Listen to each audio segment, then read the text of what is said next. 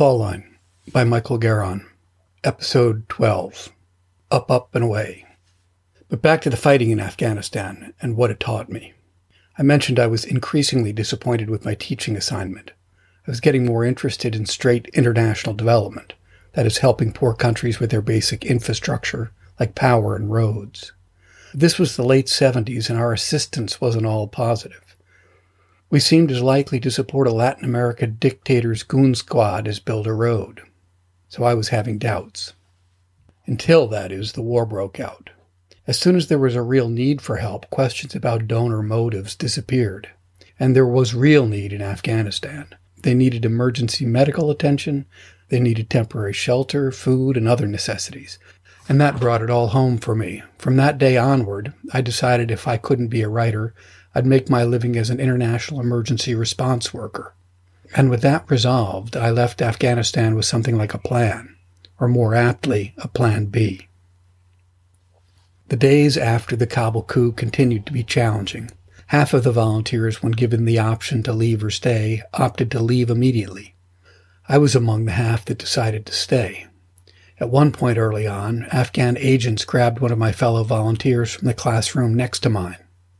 They dragged him to the basement of the Ministry of Defense, where they tortured him. They ended by putting a pistol against his head and pulling the trigger on an empty chamber. He was terribly traumatized by these events.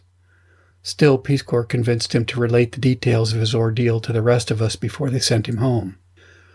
What cautionary message we were to glean from his harrowing account, we never figured out.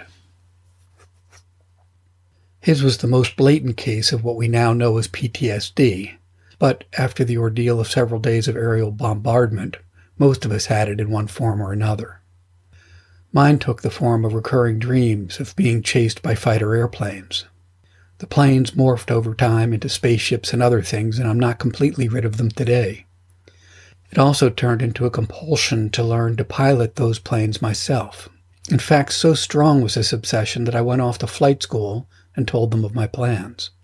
They tried to disabuse me of the belief that I would soon be flying jets. Instead, they proposed a long and arduous path that began with fixed-wing planes. I badgered them until they explained the difficulties involved with flying jets.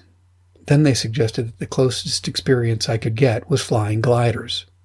They said glider training could be easily arranged. So off I went to learn to fly gliders.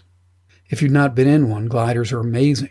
The pilot sits surrounded in a glass bubble of a cockpit on the aircraft's nose.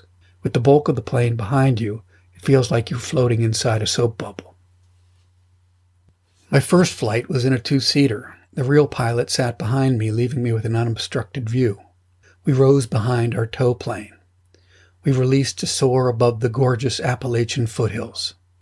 We soared in the utter quiet of this elegant, engineless craft for 15 minutes. Then the pilot broke in saying we had a decision to make. If we keep it like this, meaning the smooth soaring following the ridges north, we have to head back to the field because all we're really doing is coming down slowly. But if you'd like to stay up for a while, which I'm happy to do, then we need to catch an updraft. Up, up, and away, I signaled with my thumb. He nodded and tipped our wings almost vertical beneath a large black thunderhead. Then we began moving upward in a tight spiral. Within seconds, my stomach rose and vomit filled my mouth. With the cockpit glass not 4 inches in front of me, I was pretty sure I'd get a face full of backsplatter if I let it out. I struggled but managed to get it all to go back down. As we walked away from my first and only glider ride, he asked me if I wanted to sign up for more lessons. I thanked him but said I hoped to never see another glider, and I've been faithful to my word.